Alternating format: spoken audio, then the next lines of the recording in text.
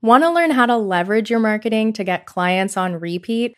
Charge a fee that leaves you with money in your pocket even after you've finished paying your bills? And finally, stop working with the clients that you've long outgrown? Liberated Business is a transformational program that combines group and one-on-one work so you get the best results possible. This differs from every other program out there because it helps you make money while supporting your joy and liberation throughout your entrepreneurial journey. Liberated Business starts this June and runs through November, and enrollment is open now. Visit thebadtherapist.coach/liberatedbusiness to get all of the details and sign up. DM me on Instagram @thebadtherapist with any questions or to learn more. I cannot wait to get started with you. But I never would have done that if I, number one, wasn't committed to being my authentic self in the room and in my life, and also trusted that I had something to say. So I think that's another big part of it is you have something to say. You have something that's important to share with the world, and you are not serving anybody by making yourself smaller and not saying that thing, whatever your thing is, to as many humans as possible. Hey there, and welcome to The Bad Therapist Show, the podcast for current and aspiring private practice therapists who want to earn more money, work less, and have a way bigger impact. I'm your host, Felicia, the Bad Therapist, former goody-goody therapist turned six-figure private practice owner and therapist business coach. I'm here to help you learn everything you need to know about private practice and expanding beyond the one-to-one model so you can earn more money and increase your impact as a therapist without burning out or hustling. Using my proven liberated business method, therapists at all stages of business have been able to grow their income while becoming even better therapists. And I'm on a mission to help you do the same. It's time for you to get your time back and enjoy being a therapist again. You ready? Let's get started.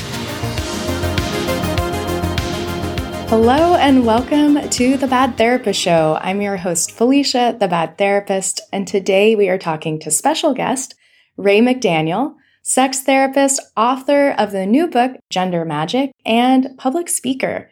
I first encountered Ray on Instagram and loved how they were showing up and serving their community, and of course, being really authentic online.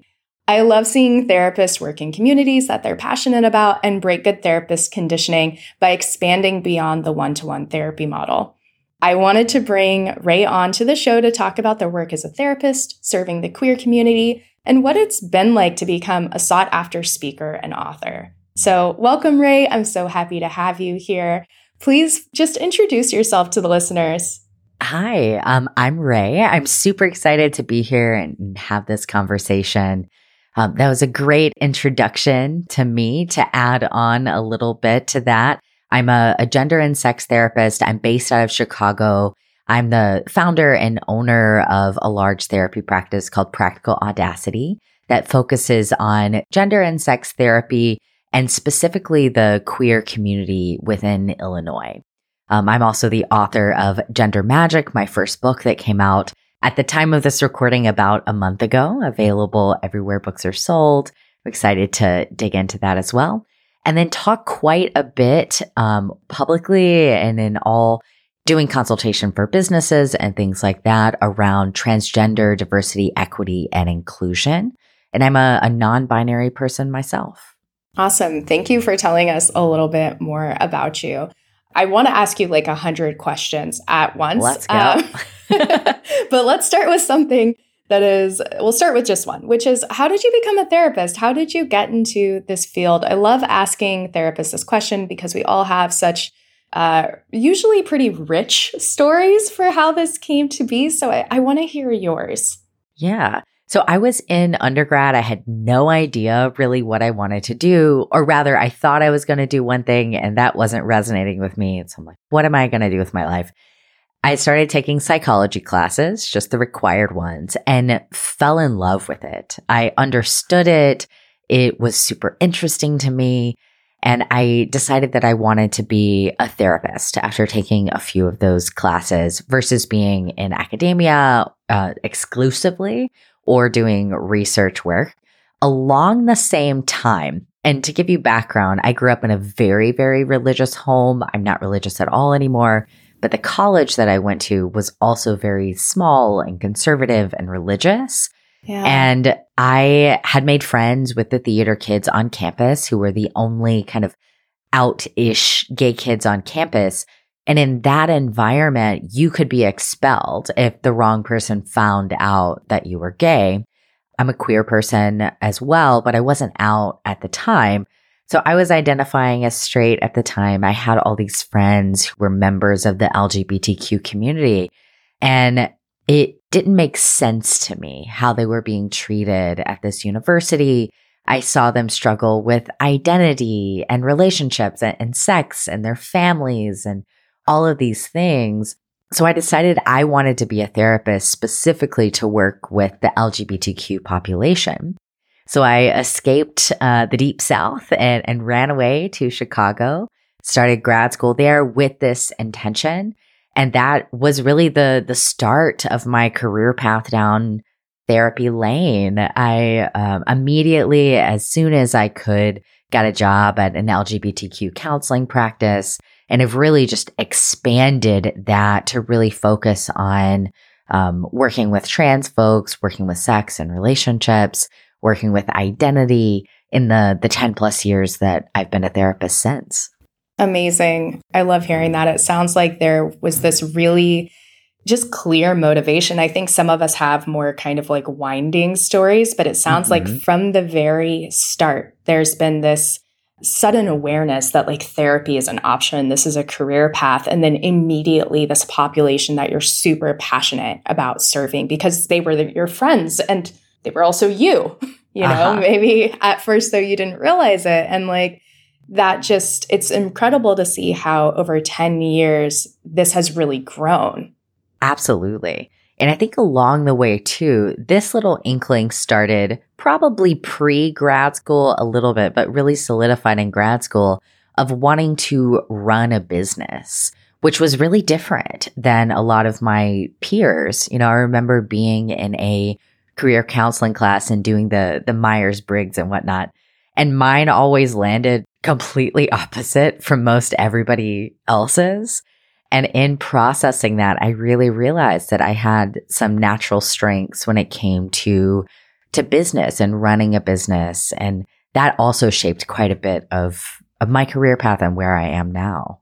Yeah, it's interesting to hear you say that. Let's talk about that a little bit, because I do think that there is a tendency in our field as therapists to really not be interested in business, or even if we might actually be interested in business, it's not cool. Like it's not really the thing to do. You might be judged by your peers. You might be judged by your professors and supervisors who could say things like, this isn't really the career path for you if you're like interested in business or making money. We're here to help people, as if those two things are mutually exclusive.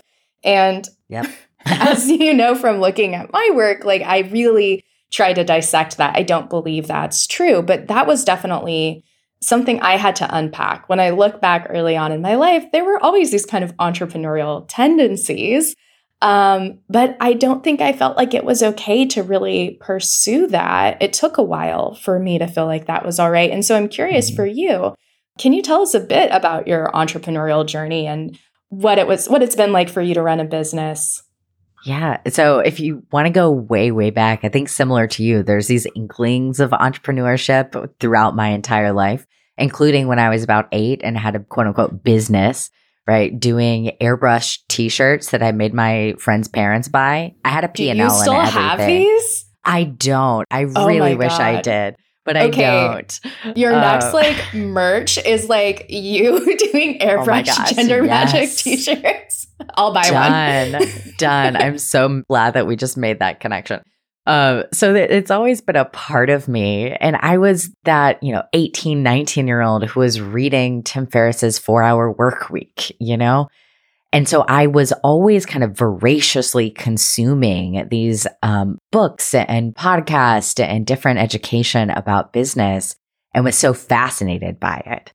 But like you're saying, definitely got and still at times get messages about, well, we're in this field to help people and not make money. as if, like you're saying, those things are mutually exclusive, and as if we need to sacrifice ourselves and our well-being in order to help other people. And I never really bought into that. I've always been kind of the mind that, yes, we want to help people and make therapy accessible and make this information accessible.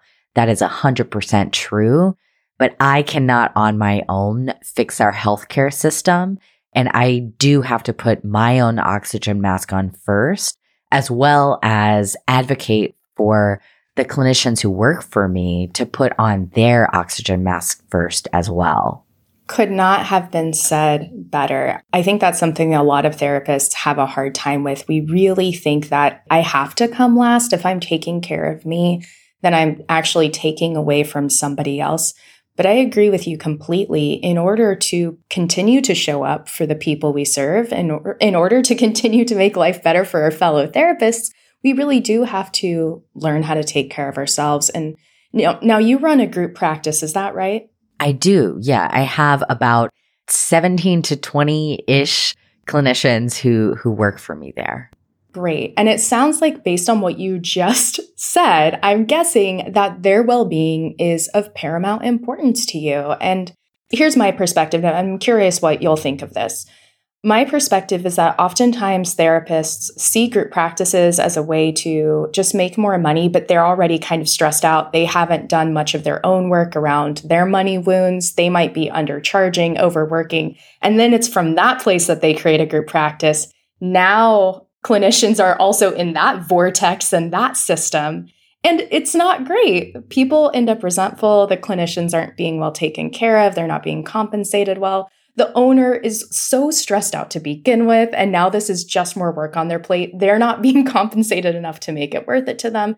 And it ends up devolving into this really unpleasant experience for the clinicians involved, and therefore not a great service to the clients. Mm-hmm. I think there's a very different way to go about this. But that's what I see being the standard in group practices. And so I'm always so interested to find group practice owners that are actually doing it differently, that aren't creating a group practice more from like a place of scarcity, but who have really done their own work in their own solo practices and then create a group practice out of that abundance. Yeah, absolutely. And that's how it went. I started the practice because I had a vision of creating a space that served queer folks really well, that served trans folks really well, that served therapy and information about sex and relationships really well. And I wanted to create it from that place of abundance. And so I started the practice not because I was hurting for clients, but because I had too many. Right? My private practice, when it was just me, started out with 18 clients on day one. And it really just expanded exponentially from there, from like the 5.5 years ago that I started it. So yeah, it is. I will not sit here and say that I have it all figured out, that everybody is perfectly happy at my practice all the time, that, I have the secret sauce and the formula. But I will say that it was created from abundance, and me and my leadership team are doing everything that we can to stumble and fumble our way to really enacting that vision that we want, which is not only really incredible client care, but also a practice that really cares for our clinicians, and holds that tension well of, and we are an insurance practice. We take one insurance. Like, insurance rates haven't changed significantly in 10 years, and inflation has changed and the landscape has changed. So what does that mean for our group practice? Don't quite know yet, but we are figuring it out and really putting so much focus on how do we take care of our clinicians first and make sure that they are taken care of so that they can serve their clients from a place of abundance as well, and not being burned out and stressed out all the time, to the very best of our ability. Absolutely. I mean, it's really complex running a group practice. I think, again, many therapists go into it in a way that the concept of passive income also gets approached. There's kind of like this idea of like passive income. I'll create a course and then like I'll just start making more money, or like, oh, if I just like hire another clinician, I'll just start making more money. But like what so many people don't realize is that the level of complexity in the business increases so much. And it's not that that's not a great avenue to go down. It's not like a magic bullet. There's a lot to learn here. And when you're already coming from a place of scarcity, that can create a lot of undue challenges. I will say this, the concept of a group practice as passive income is laughable. Like it is the opposite of passive income. It is so complex, like you said. And the bigger you get, the more complex it gets.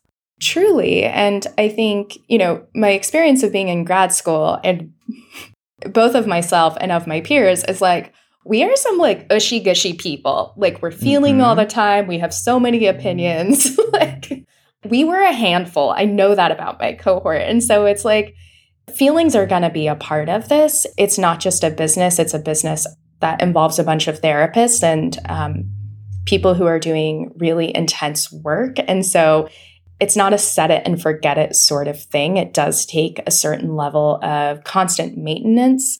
And you have quite a large group practice. You said, I think 17 or 18 clinicians. Yep. So you're serving a lot of clients as well. So the level of complexity is pretty big. Now, granted, that doesn't mean every group practice needs to be 17 or 18 clinicians. And you probably didn't start that way. I'm imagining you probably started with a few, maybe even just one. Yeah. Exactly. Yeah. It started out with one, and within the first year we had 5, but it's grown just steadily since then. Yeah. Nice. So switching gears a little bit to talk about how you present yourself online, how you present your business online, seems like it requires a lot of work too. It's very polished. You're very active. It's very cohesive. And I'm curious like how that plays into your work. Like how do you manage that? What is your approach to that?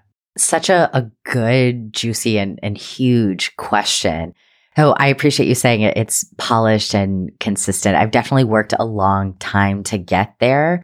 And part of that work is also hiring the right people. So I'm not in there creating all my graphics myself. I have people one person that helps me with that who's really amazing. It has been many years. I've been in this field since about 2013. So it's been many years of very slowly developing what my brand looks like and feels like. It's not a one-time decision of this is what I'm doing. It's a constant evolution.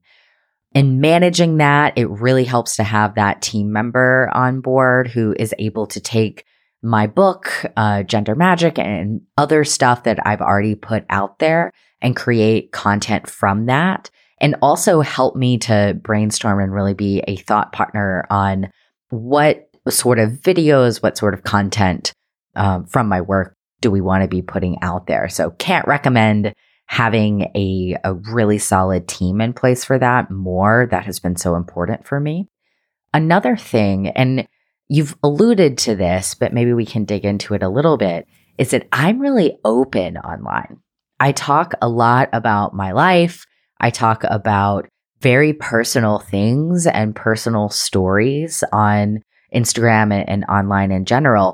And that is quite different from a lot of therapists and what they're comfortable with. And my understanding of ethical disclosure and what that looks like, either with directly my clients or kind of in general, my clients happen upon my Instagram page, has definitely developed over the years. And I've come to this place, which is in session, the focus is on the client. I'm not going to be sharing a ton about my life. I'm not going to be telling stories about my life. It is focused on them. However, outside of that space, I have given myself permission to be a full human and to be that human out loud on the interwebs. And that has, instead of creating a lot of maybe strange complexity for clients or things that we need to deeply process in session, it has been the greatest marketing tool and such a rapport builder for any client that we have had this conversation. A lot of people come to me because they know who I am. And again, within that therapy space, that's not the focus. It's not on me, but they feel comfortable and safe with me because I have shared these things online. And then in Gender Magic, which is a whole other level of sharing personal things about myself, including a story about being at a dungeon and watching a dinosaur have an orgasm. So I'll just leave that tidbit there. But a lot of super personal stuff. One of my rules of thumb there has been that I always share things about my life that are therapeutic and not therapy. So I'm never sharing stuff that feels so raw that I am just kind of emotionally exploding on the internet. It's stuff that I have talked about, that I have processed, that I've talked with my therapist about, that I've been able to sit with before I share my reflection about it. And it is always from a place of, here is my story. Here is how it can help you. It is still, when I share that, not about me. It is about allowing a mirror to happen for anybody that happens to be consuming my work. Thank you so much for sharing that. I think for folks listening, that's such helpful guidance around, okay, I'm a part of the community I serve, which I think any really successful therapist I can think of fits that description. Mm-hmm. And it's been so interesting since graduate school to watch my friends and I kind of go off into our own practices. And every single one is specializing in something that they identify with. And so we really are, when we're marketing, we're like, okay, well, obviously I have tons to say about this, from my personal perspective. And so it's what to do with all of that? Is that actually okay? And I love the framework that you just provided around how do I go out and share my experience. You said, sharing content, sharing information that's therapeutic and not therapy. And that reminds me of another bit of wisdom, another way of putting that I've heard, which is sharing from the scar and not the wound. Yep, exactly. When it's really raw, when you're still bleeding, when you're in the midst of it and there isn't enough perspective, there's not enough distance, enough healing, enough regulation to have that's not the place to share, at least not generally in your professional page. That's the thing to take to your therapist or take to your friends or take to your community. But when you've gotten enough resolution to be able to share some wisdom about how you moved through that experience, that can be such a powerful thing to share with the general public. And like you said, a fantastic marketing tool. It makes you really, what is the word I'm looking for? Not believable, but trustworthy. It instills trust that people are yeah, you've been through this too. You get me. And it makes it so much easier for someone to feel like they can open up to you, you're the right therapist for them.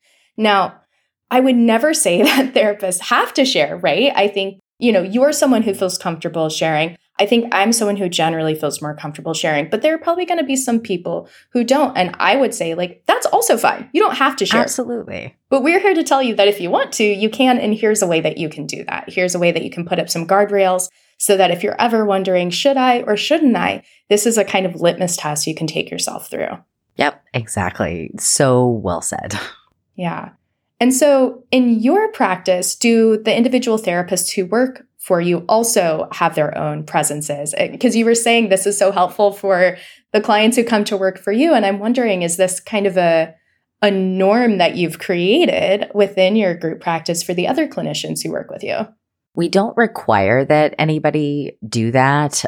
If they have their own page, that's totally fine. But most of what we do is bring in some of their personal identities as much as they're comfortable sharing into their bios. So when we are promoting them, we'll do a carousel on, multiple photos on Instagram that has some quotes from them that has a little bit more about who they are. And that's primarily the way that we bring it into outward facing marketing. And we talk a lot within our practice about what does it mean to be a part of the communities that we're serving? Most of our clinicians identify somewhere along the spectrum of the people that we are also serving in the queer community.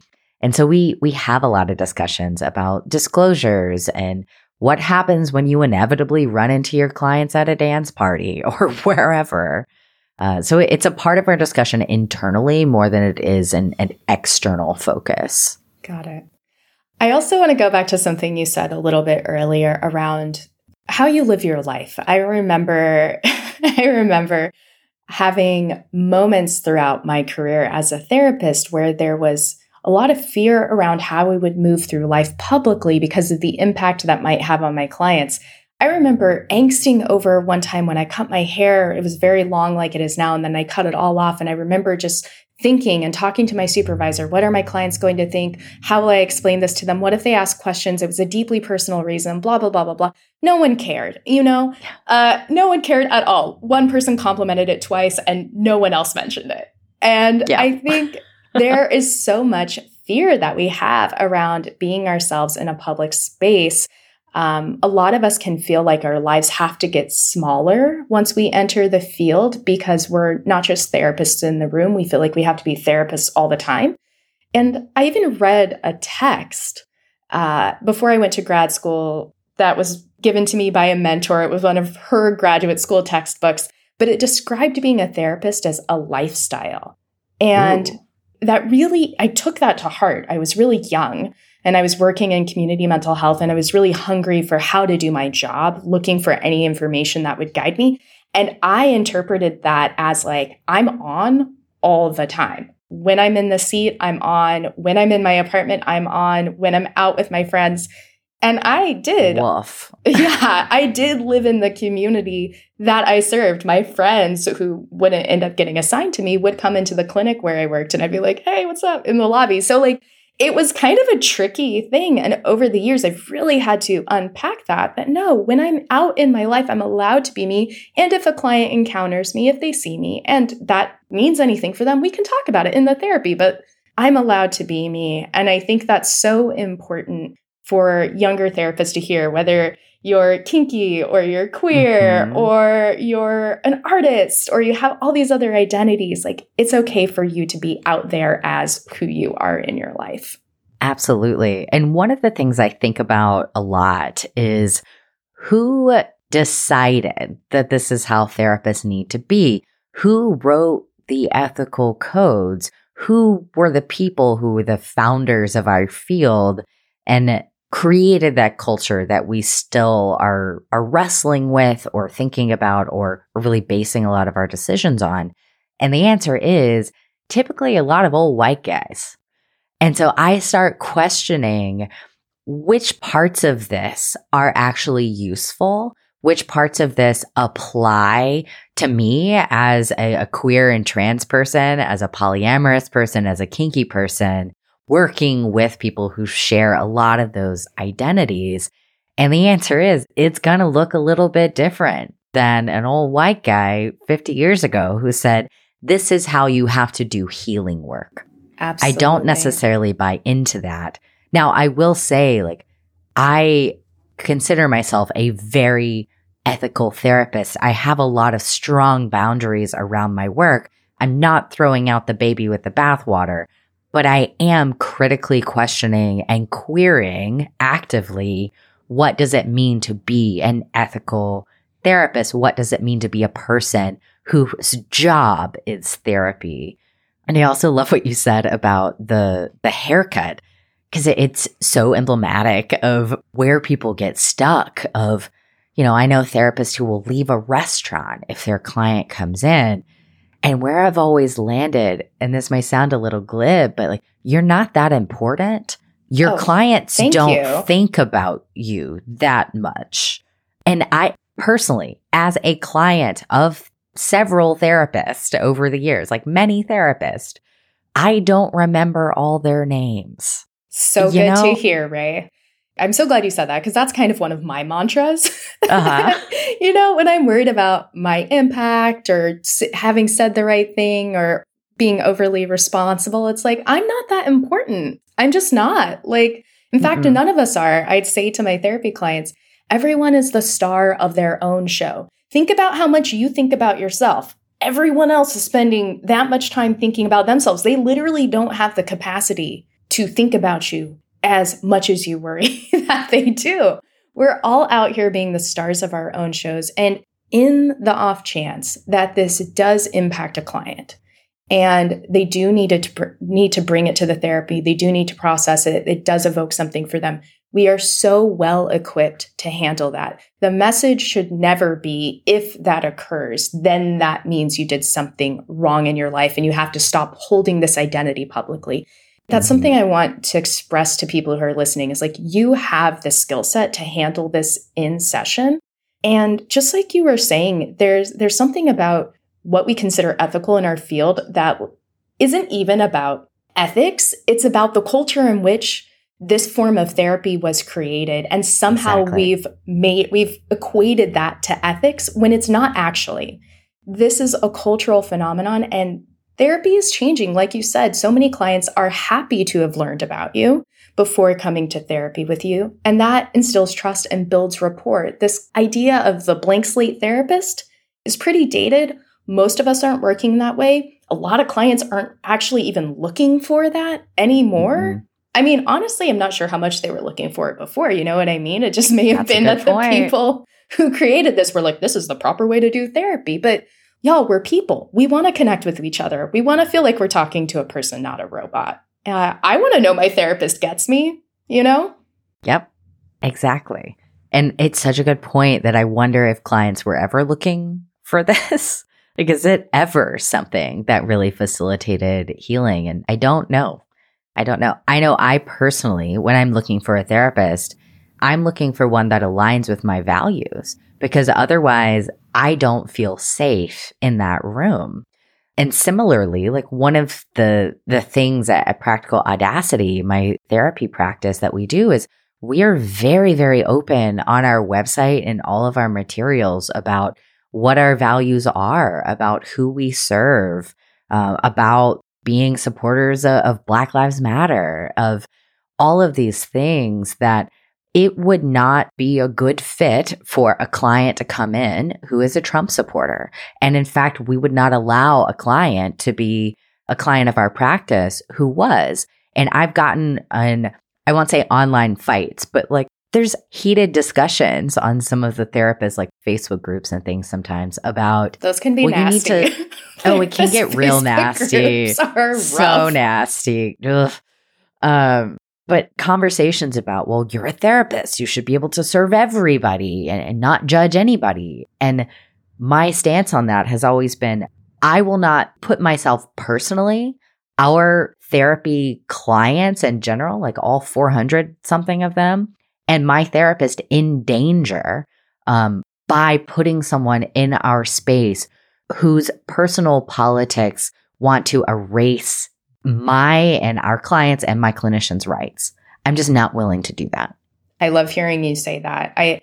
You're right. There is so much debate about this. I think one of the arguments people make is like, well, this person needs therapy too. And maybe if people are wanting this person to change, it's like, how are they supposed to change their racist, bigoted beliefs if we don't help them unpack them in therapy? And it's like, that may be true, but not here. Not when the bulk of the clients I'm serving, this person's ideas are actively hostile toward. And I also think you make a really good point around us being clear about who we serve and holding that in a larger context.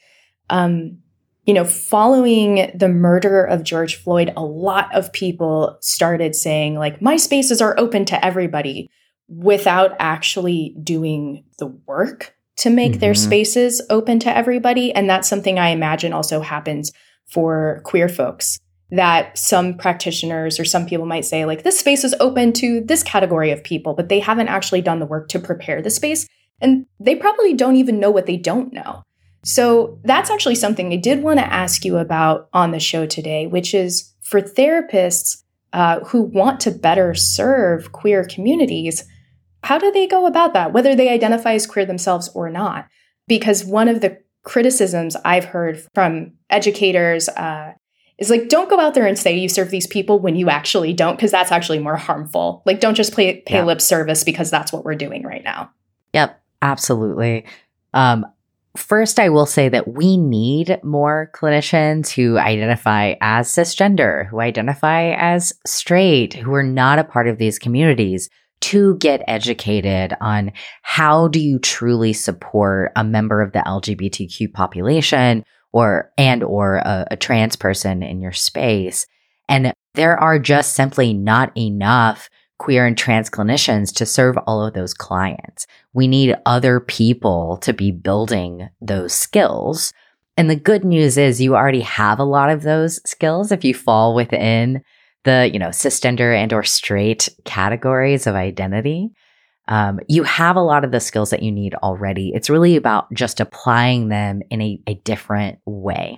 So I would say some basic stuff that you're going to hear, right? Get really good at pronouns. Figure out what your systems are for getting people's names, the name that they want to be called, their pronouns, their identity from the very beginning of your intake process. Make sure that you are honoring people's identities at every single touch point where they come into contact with you, your building, your website, your social media, your intake forms. Those things are very low-hanging fruit, and they make a huge difference. So that's a great place to start. It's also not that big of a lift. Going further beyond that, and this may be a little bit of a self-serving recommendation, but picking up Gender Magic is a really great way to start learning more about specifically the trans and non-binary population, as well as different ways that you can support clients of all identities with big life transitions, with identity, with sex and relationships from a queer lens. So I would definitely recommend that. There are a lot of other great books and resources out there, a lot of great podcasts. Start filling your feeds and start consuming information that is created by queer and trans people. Mm-hmm. Even just those little hits of those little bits of knowledge that you'll catch on Instagram are helpful, as well as, reading books and research studies and all of this. Take the time to get educated and also take the time to be in queer and trans spaces if that is available to you. So if there's an LGBTQ center that has some programming, like maybe go to, a lot of them have like arts programming and things like that. Don't silo yourself within your identity.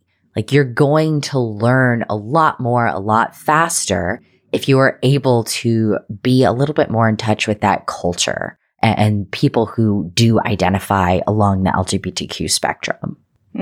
Thank you so much, Ray. I think as time goes on, more and more therapists, certainly not in all therapist communities, but I would hope that in most, it's kind of expected that therapists would be competent to work with queer clients. But I also think a lot of therapists are hungry for how to learn more and how to be better, but don't necessarily know where to start and don't want to get it wrong. So it's so helpful for folks who are listening who are cis or straight to hear these are some ways that you can get started and become a better clinician.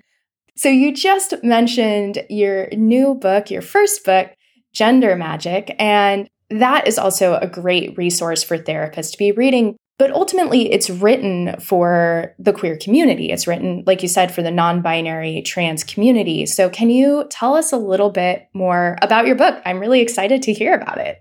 Yeah. So Gender Magic just came out in May of 2023. So I'm very excited to have the book baby out in the world. Congratulations. Thank you. Thank you. It has been a labor of love, that is for sure. But it's a practical guide to achieve gender freedom for trans and non-binary folks for sure, people who are exploring gender. And also, I wrote it to have a secondary audience of allies, of people who are wanting to understand more about gender, more about how to support trans and non-binary folks in their life, rather either personally or professionally, and to hopefully give them some things to think about for themselves when it comes to the impact that gender has had on them and how they want to authentically show up in the world. So I'm very excited to be showing people the framework that I have been using for quite a while to work with queer and trans clients and give them a taste of what that can look like and the possibilities to truly reimagine exploring gender as a part of self-development, a part of self-growth. And what would it mean if we celebrated that, both personally and culturally? Absolutely.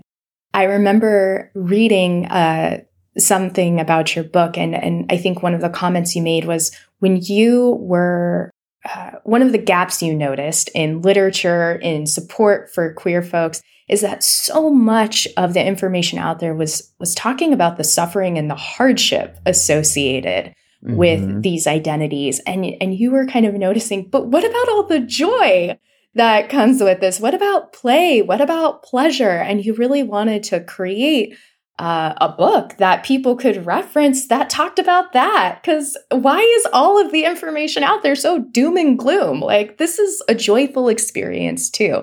I thought that was so refreshing, and it makes me so grateful that your book exists, because clearly that's not okay. That sends a really damaging message to folks with these identities. If you're looking for support and all of the major literature out there is just talking about how hard it is to be you.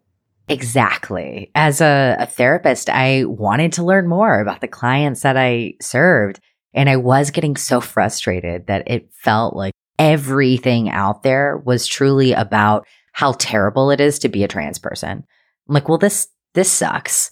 And it also wasn't resonant with my journey as a non-binary person and a lot of my clients.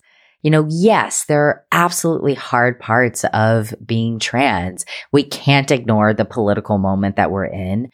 We can't ignore those barriers. All of that is true. And I'm not trying to brush that under a rug. But like you said, what about the joy that comes with being more authentically yourself? What about the connection that comes when you are able to bring your full self to relationships that also see you, respect you, and love you for who you are? What are the possibilities in your life when gender is not this like cloud over your head all the time? And I wanted to focus on what are ways that trans people and non-binary folks and anybody exploring gender can truly thrive, and how do we as providers, as loved ones, as allies, support people in that thriving.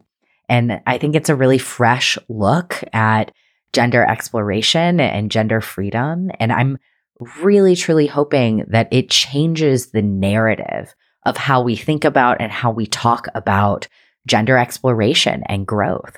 Yeah, just hearing you say that, it strikes me that like all of this discussions being so heavily tilted towards suffering continue to perpetuate the idea that there's something wrong with this in a way. You know, like if all we're ever talking about is how hard it is, I could see people on the other end of the spectrum who are like, see, it's so hard, therefore it must be a bad thing. And it's like, no, if we see people in their joy, in their identities, like it becomes that much harder culturally for us to say this is a bad thing, you know? Yeah. I went to this party at El Rio, which is like a gay bar here in San Francisco, with a bunch of my friends. And I was looking around and I'm like, this is the best. This is like so much fun. Like people who don't like these people don't like joy. They just don't like joy. I don't understand. Like this is one of the most joyful, beautiful, most fun places I've been in a while. And I feel like and not that obviously queer people have like the obligation to be joyful so that straights will get on board, but it was just like, we need more of seeing this part of queerness. I think not just for the people who are part of that group, but I think, again, when things have been so heavily tilted towards this is all doom and gloom, that's just not the truth ultimately. Mm-hmm. Yeah, exactly. And I had a lot of those moments. As we're recording this, we just finished Pride Month. And I was out a lot also at dance parties and queer parties and all the things. And just looking around, seeing people being unapologetically themselves, that is truly magic. And I'm hoping that everyone who reads Gender Magic, who listens to this podcast, can get behind the idea that the world is better when we are able to be authentically ourselves, free from fear, free from shame. It creates magic, and not only magic for the individual, but magic that ripples out throughout our culture. And even if you're listening to this and you're like, oh, I don't quite get it, or I don't understand, that doesn't matter. That doesn't matter if the ultimate goal here and the ultimate vision that we have for the world is a shared one of we all get to be ourselves. We all get to be authentic, and we get to do that without fear and without others or ourselves shaming us. That's the world that I want to create. And I hope that people listening want to create that world too. Me too. Me too. I want to ask you about the use of the word magic. You could have called your book a lot of things. You could have said like gender joy, gender exploration, gender freedom, but you chose magic. And so I'm curious, like, what does gender magic mean to you? Well, it's got a nice ring to it, first of all. We Absolutely. went through a lot of potential titles for the book. So I don't know exactly when I started doing this. It was a ways back, and I don't know where I got it from either. But I started signing off text and emails with, hey, P.S., I think you're magic. And I would send this to my close friends.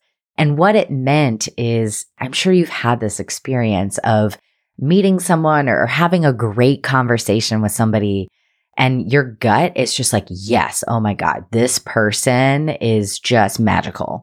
And I started noticing when I had that feeling and the friends that I had that elicited that feeling, and noticing what brought it on.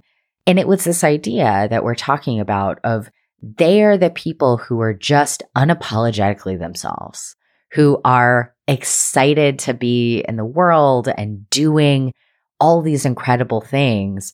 And incredible things meaning, maybe it's a big, huge thing, or making TV shows or writing books. I certainly have those friends. But magical things like you're really excited about your garden, and you are super excited to take your dog to go swim. It doesn't really matter what it is, but you are living your life as this really authentic, aligned version of you. And that creates magic in your life that ripples out to mine. And so I was thinking about that in the context of gender, and just came to the conclusion that that is the feeling that I want to create for folks in my work. Beautiful. Let's fast forward. Let's say like your book is the beginning of this massive, massive shift. What does a world that is like filled with gender magic for all people look like to you? What is your like deep hope and desire for us? Ooh, such a juicy question. I mean, I could repeat myself and say that, everybody gets to be their authentic self, free from shame and fear. And yes, that's true. But I think the bigger hope is that it just doesn't freaking matter anymore. In the sense, not that gender doesn't matter. Gender's always going to matter in some way, but hopefully it matters as a way to define and express ourselves versus something that is stressful, versus something that there are literal laws forbidding you to be or to exist. Silly is maybe too light of a word, but it just feels like nonsense to me. So a world in which there is gender freedom and gender magic is a world in which we don't talk about gender nearly as much as we do right now. People are just living their lives, and everybody is excited about it. Yeah, a world where we look back on this book and we're like, whoa, why was this ever written? Like, duh, Exactly. You know what I mean? Like, this is so obvious now. Yeah. So not that it doesn't matter, but that it's like a non-issue. Like we are just all allowed to be curious about and explore and evolve our genders. Exactly. I mean, it's like the conversations back in the day of like, are women smart enough to vote or like, I don't know, own property? And how we look at those now in at least the US, say like, wow, that's ridiculous that we were even talking about that. Yes, I would like gender to feel the same way of like, wow, what an antique notion that we had to have this conversation. Absolutely. Yeah. The last question that I want to ask you, Ray, is just about a message for therapists. There's so many different ways we could really wrap this up. But because the audience here are mostly private practice therapists who are entrepreneurial and who are breaking the mold, I want to ask you if you have any parting wisdom for them. If they're seeing what you've done in your career, if they're thinking, wow, Ray is incredible. They've written a book. They have this group practice. They have this amazing online presence. They have this really clear theory of change that they've developed. And they're just like, I want my own version of that. What is your advice and wisdom for them? The first thing is that your authenticity is the key to your success. And that is going to look different depending on your own personal boundaries and how you want to show up in the world or in your work. But however that is going to be the key to your successful business, is being yourself in whatever way that makes sense for you. And also being a full human outside of your work. You do not have to make yourself smaller in order to do this work. I think that is a huge, huge fallacy. And to kind of piggyback off of that, you mentioned this clear theory of change and gender magic and writing a book and all of these things. Those things all happened because I was willing to invest in myself, right? Invest in business coaching that taught me how to create models and take everything that was in my head and how I naturally worked with clients and combine it with research and really create a clear vision of the work that I was doing. But I never would have done that if I, number one, wasn't committed to being my authentic self in the room and in my life, and also trusted that I had something to say. So I think that's another big part of it is you have something to say. You have something that's important to share with the world, and you are not serving anybody by making yourself smaller and not saying that thing, whatever your thing is, to as many humans as possible. All of those are podcast episodes in and of themselves, but I agree with you completely. Even if someone is saying something similar or in your mind, you're like, it's literally the same thing. If it's truth, then the more voices that are adding to that, the better. Just because Ray has written an incredible book about gender, if you have something else to say about gender, go for it. The more people that are talking about this, the better. That's so encouraging for folks to hear. Ray, thank you so much for being here today, talking with us, sharing about your book, your own story. It's been such a joy to speak with you. Thank you so much for having me. Absolutely delightful conversation. That's all today for the Bad Therapist Show. Thanks so much for hanging with me. I hope you got some gems that you can start using right away in your own business so that you can break out of good therapist conditioning and build the business that you want. If you've gotten something out of this episode, don't keep it to yourself. Share it with one of your good therapist friends who really needs to hear it. And while you're at it, please consider leaving a rating and/or review so that we can change not just our individual businesses, but transform the mental health system that got us here in the first place. Thank you so much. I'll see you next week for more private practice and coaching tips. Remember, bad therapists make the best therapists.